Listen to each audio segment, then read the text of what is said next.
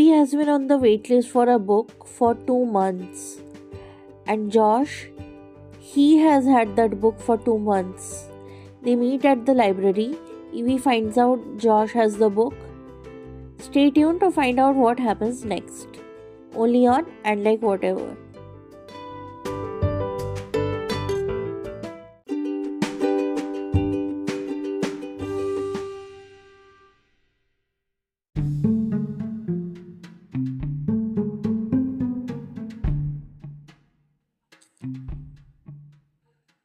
Evie.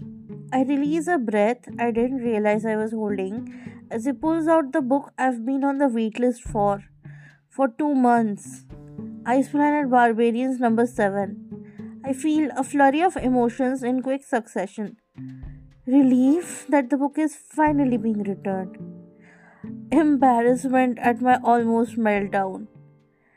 Anger burning vitriolic passionate hatred for this smug asshole. Surprise and confusion at seeing a guy return this book. I take a good look at him. He looks like one of those snobbish literature grad guys who hits the gym quite regularly. Not the type who would hoard a seventh book in a smut series for 2 months. Curious. A mystery.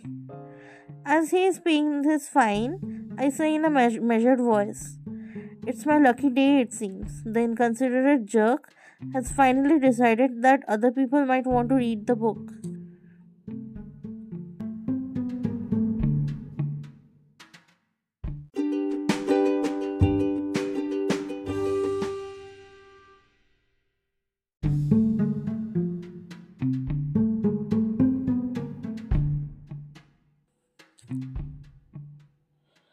Josh.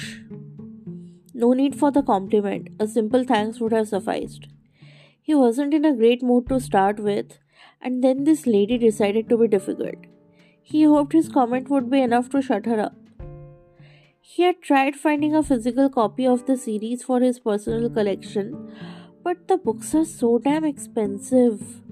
Plus, sporting a collection of Ice Planet Barbarians won't do him any good in his work or friend circle.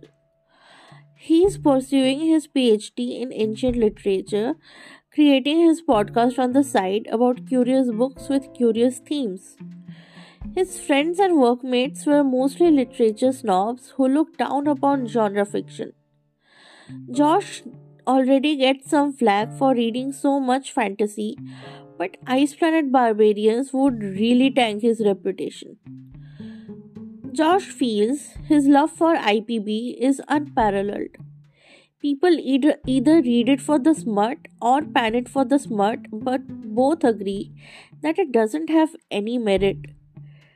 It's as if the book was written only for Josh, with subliminal messages only he can decipher. Also, there's the mystery of the author's real identity. Ruby Dixon is a pen name, and no one knows who the real person is behind the pseudonym. Josh has some theories, but at the end of the day, he's as curious and clueless as the others. He made for the shelves to pick up book number 8. For some reason, all the books were there except books 7 and 8. Josh had a sinking feeling in his stomach. His body could feel what his brain was yet to comprehend. Josh looked around and saw the whiny lady checking out both the books.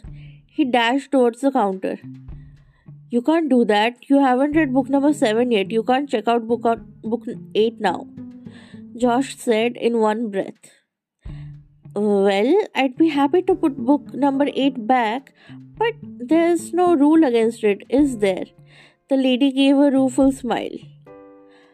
"I am going to flip a table," thought Josh. Such childish games, and for what? Because of an ill-timed comment? Because he happened to not return the book on time? Because he was too depressed to get out of bed for a month, and then busy gaining back his PI's favor after that? The thought of getting to read the next book was keeping him going. He can't bear the thought of letting it go.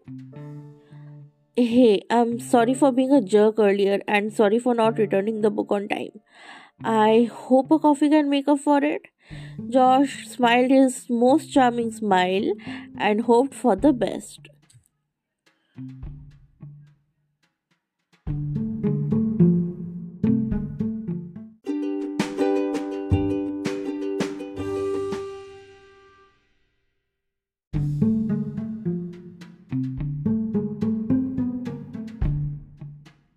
Evie. That smug asshole smile again. Not reaching his eyes. He's not sorry. Just wants to charm his way into getting what he wants. So, bribery, now that you can't get what you want? Call it what you want, but at least I'm trying to be civil. I admit, I only offered truce because I wanted to offer you a deal. I was hoping we could negotiate the deals over coffee. No smile this time. Interesting. Why is a guy like him so desperate to continue with this trashy series? People usually pick up the first Ice Planet book just to make fun of it. Some people do continue on with the series, but no one is this desperate to read it. Well, except me, but I feel I'm the only one who gets the hidden themes in the books. Ruby Dixon, whoever they are, is the most brilliant author of her time. They have fooled an entire population into thinking that her series is a harmless sci fi romance. I'm not interested in this guy's deal and negotiation, but I'm curious about him. Plus, free coffee with a cute guy never hurts. I hope the coffee is free. Sure, I want to hear out your pitch, but I'm not promising anything. And I finally get a genuine smile from him.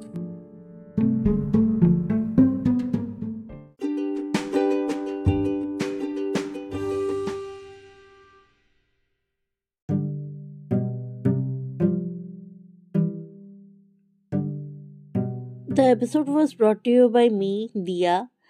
Vinay couldn't join us because he's not well. I am hoping he'll join us in the next one. And basically, I'm impatient, so I didn't wait for him to get better. Anyway, I hope you enjoyed this episode and stay tuned for the next one. I'll see you in the next one. Bye.